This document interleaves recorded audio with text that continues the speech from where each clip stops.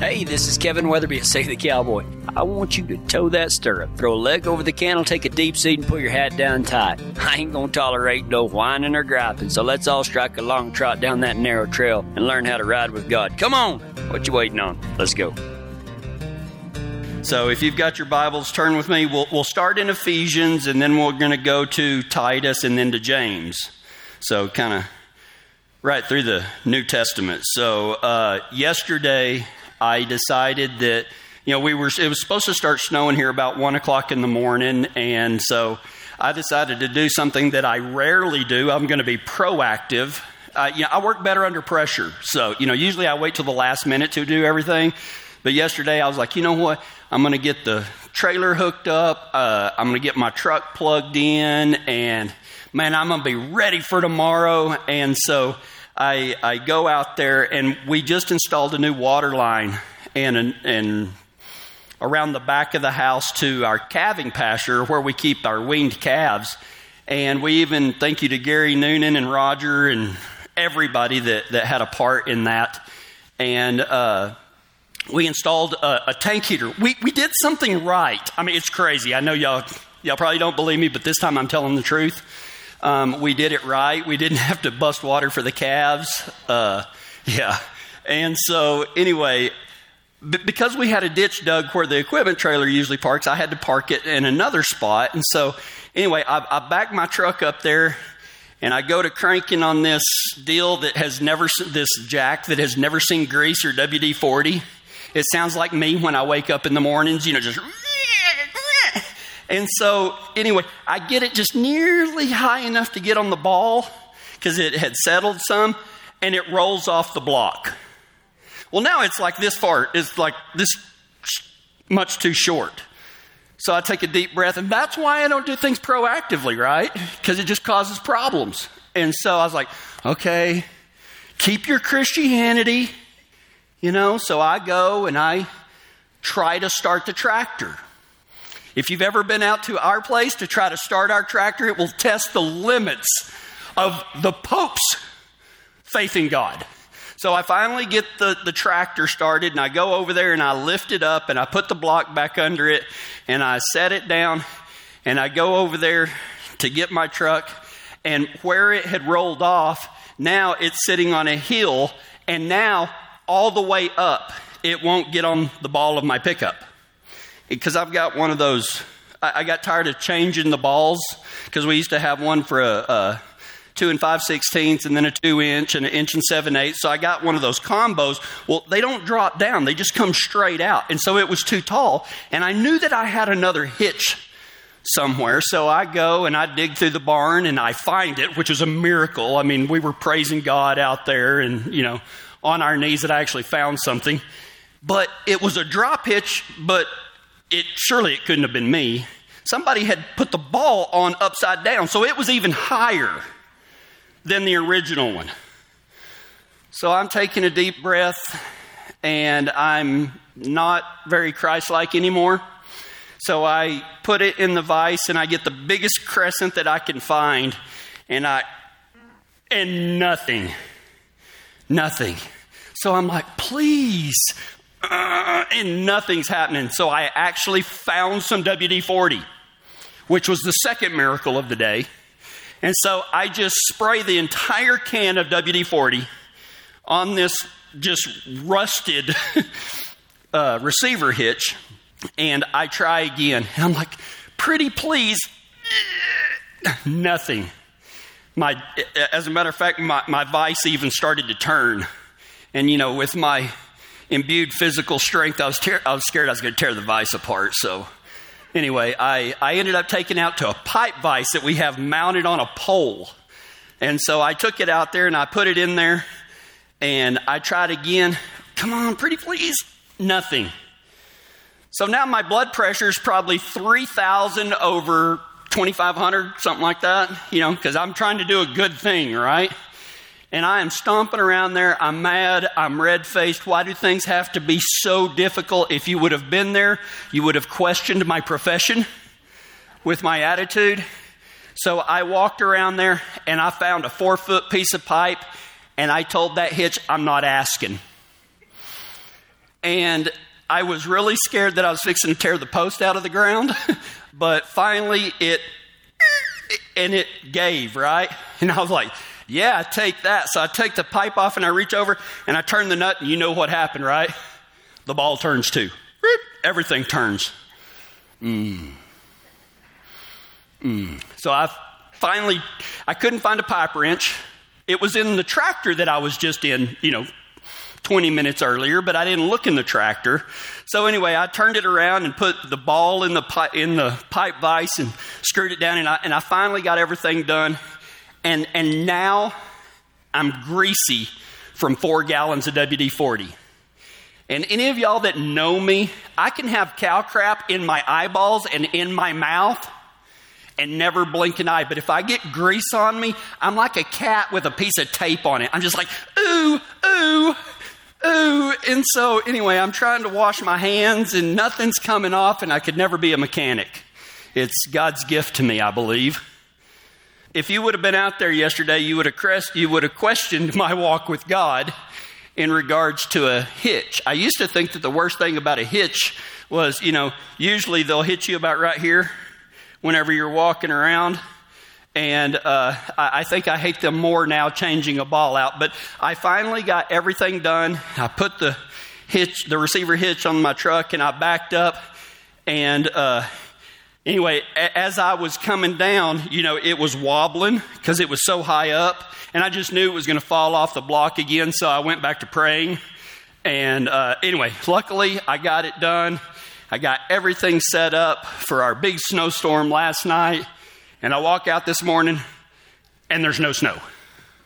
So you're welcome, because that was all because of me. Every bit of it. We should live in such a way that if someone speaks ill of us, no one would believe them. I did not do that very well yesterday. But that doesn't mean that I don't want to live that way. And so I started thinking about that, why it bothered me so much. And I had another sermon planned, but God in his infinite wisdom sent me in another direction at the last minute. And I kind of came up with this that I call the AIM method, A-I-M, the AIM method. And really, the reason I thought about that is because we should always aim for the cross, of being Christ-like. And I think that this is not the only way in the world, but I like stuff like this because anytime I start to get mad or I'm acting in such a way that does not represent who I really want to be, I can always think that I should be aiming for the cross. Now, AIM is an acronym, and the A stands for amiable. Amiable. Now, for y'all hard-headed cowboys that's not sure what that means, I looked it up so that we could all know. It says, having or showing pleasant, good-natured personal qualities. I know 2 cowboys in the world that fits. And that means we've all got a lot of work to do. Having or showing pleasant, good-natured personal qualities. And I think that where we need to aim for with that is master the art of remaining calm. That is the exact opposite of my nature. It is the exact opposite of my nature because one of my spiritual gifts is freaking out. I know none of y'all are like that. I know I'm the only one, so I'm preaching to the preacher today. But I need to master the art of remaining calm. I stink at this. Nearly everybody that knows me personally will probably attest to that. But just because I'm not very good at it, when you're not good at something, sometimes those types of difficulties will reveal what we need to work on. So I decided last night that after looking in my Bible, that I would use the sunrise and sunset method of remaining calm.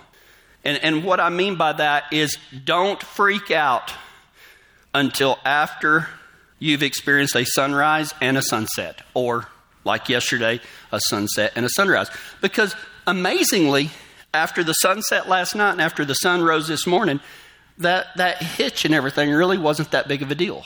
I mean, I got it done. I mean, Is it really that big a deal? Should I have freaked out and wigged out and kicked posts and threw WD-40 cans and cussed the tractor? And it's not worth all of that, because that's not who I want to be. So from now on, I am going to do my best to not respond to anything that might affect my demeanor until after a sunrise and a sunset, or a sunset and a sunrise. And then if I need to freak out, I'll freak out. Y'all know that it's important, right? If I'm still freaking out after a sunrise and a sunset. Here's the gist of it. Your first reaction to things usually doesn't contain a lot of wisdom. Your first reaction to a stressful situation usually does not contain a bunch of wisdom. The wisdom comes after you handle the situation well. Because later on, God might even use that as sermon material. In Ephesians chapter 4, verse 26, Paul says, "Be angry and yet do not sin. Do not let the sun go down on your anger." Man, everybody says, I have a hard time reading the Bible. I just don't understand what it says. Man, if you need me to explain that to you, we're probably making excuses for saying that we don't understand the Bible, because I think that's just about as black and white as it gets. He's not saying that it's not that you can't get upset about something. He said, be angry, but yet do not sin. And I think that if you get to that place where you can get angry without sinning, I think you probably won't get angry in the first place, right? That's usually the way those things work. Man, who cares? It's not that big of a deal. I mean, there's 1,000 different ways that we can go, but as I said earlier, we like that control. We want everything to go smoothly every single time, and when it doesn't, we enter into freak out mode, or cuss mode, or kick tractors mode, or, kick the dog mode. Be angry and yet do not sin. Do not let the sun go down on your anger. Ephesians 4:26. Are we aiming for the cross? Are we trying to become Christ-like? Because that is the goal of being a disciple of Christ. You know where the word disciple, or really the word discipline, comes from disciple. It means showing discipline in all that you do in an area of expertise. And we are called, those of us that believe in Jesus Christ as our Lord and Savior, as being ambassadors of Christ. That means that we do things the way He does them. We react to things like He reacts. Now, we're not God, but that doesn't mean that we should not do everything we can within our power to model the way He does things. The first way we can do that is by being amiable. The second way we can do that is by showing integrity. That's the I in aim. Amiable and having integrity. Integrity, the Bible defines it as adherence to moral and ethical principles, soundness of moral character. I think that sometimes a way that I like to put it is character is who you claim to be. Integrity is who you really are. And, integrity is doing the right thing even if nobody's watching. Nobody in the world knew what I was doing out there yesterday.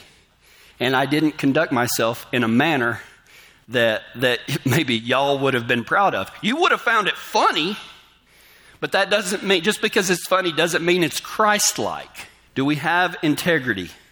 If you want to have integrity, you have to be who you claim to be. It can't be just an act. A character can act a certain way, but somebody with integrity is that through and through, regardless if anybody is watching or not.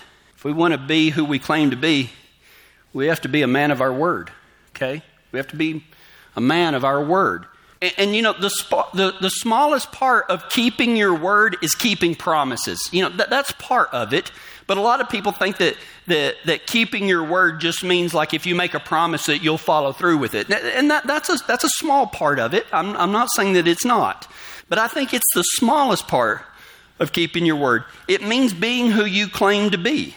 If you say that you're caring, then guess what you need to do? You need to be caring, right? That is so simple, yet at the same time, it's profound. If you claim to be caring, if you claim to love others, then guess what you have to do? You have to love others, not just those that are easy to love, but most importantly, the ones that you don't want to love. Be who you claim to be. If you're a cowboy, then you better be a cowboy. This doesn't mean that you have to be able to rope a yearling by yourself or be able to start a colt or throw a turnover loop or anything like that. It means don't act like you can do something if you can't. Nobody will ever fault somebody for not being able to do something because there was a point in time when none of us could rope a yearling, but we didn't claim that we could. Just so often in this ministry, people say, well, I'd like to come out and do this. Or you hear stories, people say, oh, I grew up writing. Well, I was listening at 7:30. We're on the radio out of Brush or Fort Morgan, Colorado. And I was listening to the first part of Uncommon Sense on the way in. And it's really weird hearing yourself on the radio. But the only part that I listened to, because, it's just a 5-minute drive, I said that there's a lot of people that say that they grew up on a horse, but yet they can't saddle one. Well, there's a big difference in growing up on the back of a horse and riding a few times when you were young. Okay, there's nothing wrong if you don't know how to ride. Man, we will help anybody regardless of whatever station you're in. It doesn't matter if you're a beginning cowboy. It doesn't matter if you're a beginning Christian. Man, we can help you reach the next level no matter where you are at. But just be honest with yourself about what your experience level is. Don't claim to be one thing whenever you're not. And that speaks to character. If you talk the talk, you better be able to walk the walk. And that goes for Christianity, that goes for cowboying, that goes for caring, that goes for loving, that goes for so many things. But the point is that we have to have integrity, that we are who we say we are. And I'd like you to ask yourself this question right now. Who is it that you want to be? Maybe more importantly, who is it that God wants you to be? Are you living up to that? Does your entire life revolve around becoming who God has called you to be? And I don't think that there's a single one of us right now that could stand up and say, you know what, I have absolutely reached the state of perfection, that I am everything that God wants me to be.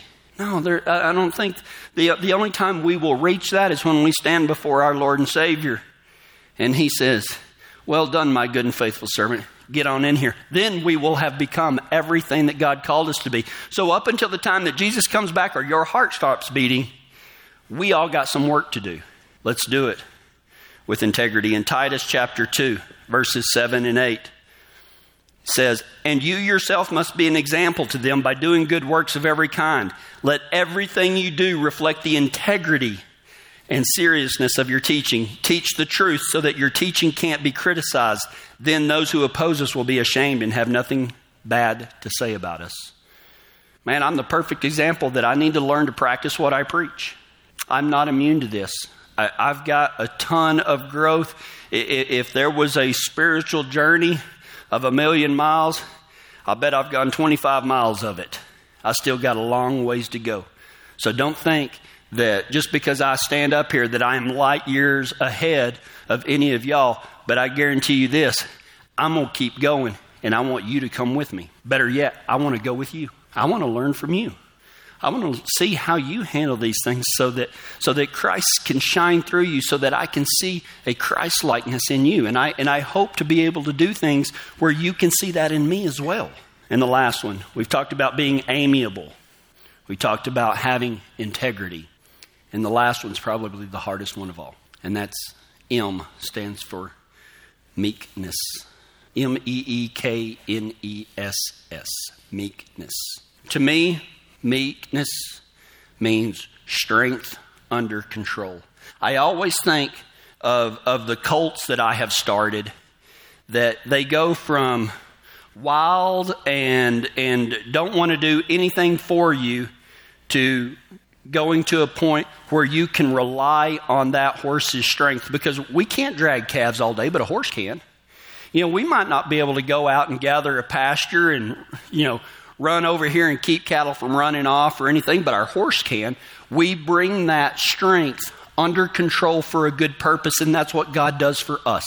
He wants to make us meek. There's two parts to that, okay? He wants to make us strong, but he wants that strength to be used for a good purpose.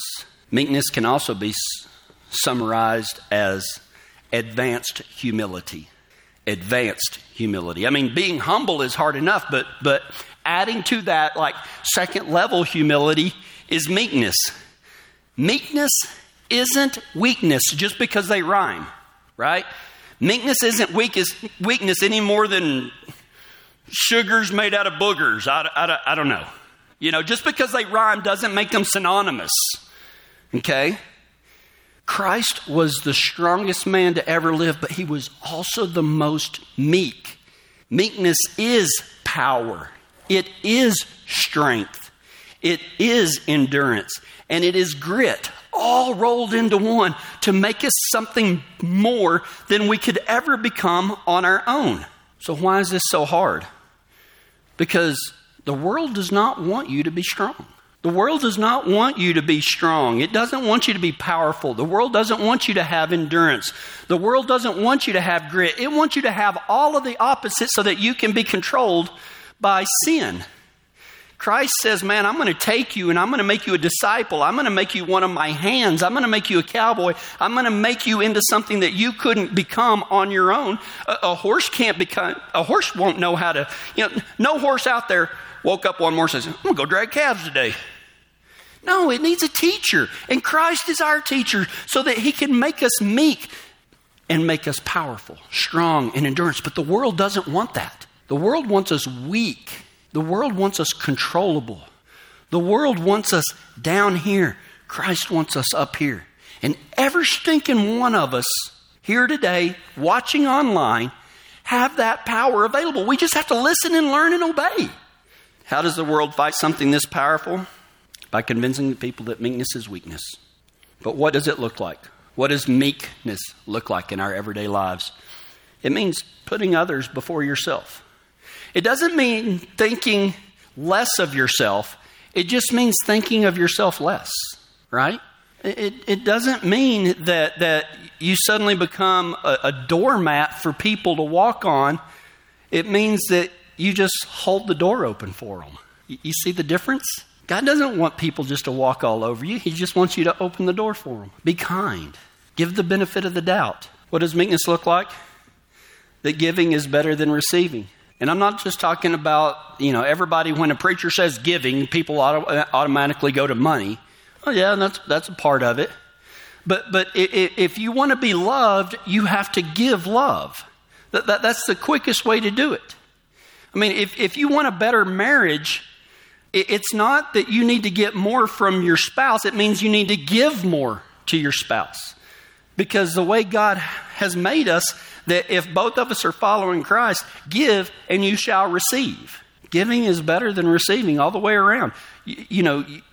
Do unto others as you would have them do unto you. That's the golden rule. It used to be posted in every classroom in America. I knew that before it was a Bible verse. I was actually shocked whenever I figured out it was in Matthew. I didn't know Jesus said it. Give unto others or do unto others, you'd have them do unto you. Put people before yourself. If you want something, give it. If you want to learn to be meek, be the first one there and the last to leave. Be the first one off your horse to get the gate, not just the last one sitting up there, waiting on everybody else to do it. If you see somebody doing something, go give them a hand. All of these things, be the first one there and the last to leave and the only one with nothing left in the tank. And that's what meekness is about. James 3:13 says, who is wise and understanding among you? I ask you that question. Who is wise and understanding among you? Who is wise and understanding among you? By his good conduct, let him show his works in meekness and wisdom. And now we roll back to the very first. How do we get wisdom? By being amiable. By not freaking out because stress, hard situations. There's very little wisdom in a knee-jerk reaction of getting mad. We've got to learn to be amiable. We've got to learn to have integrity, to walk the walk, not just talk the talk. And we definitely need to learn the Christ-like quality of being meek. It is the only way to true power, true strength, true endurance, and grit in your life. Meekness is the answer. None of these things is the way the world operates. The world doesn't want you powerful, so it tries to convince you to be angry instead of amiable. It wants posers instead of those with integrity. And it wants arrogance instead of meekness. Do different. Be different if you want to live different. Let's go to God in prayer. Father, thank you for showing us the truth through your word. You have called us to a powerful life, but we trade it in on anger and lies and arrogance instead of aiming for the cross. True power only rests with the righteous. Let us repent, renew, and join you in the resurrection and become all that you want us to be. And it is in Jesus' name we pray. Amen.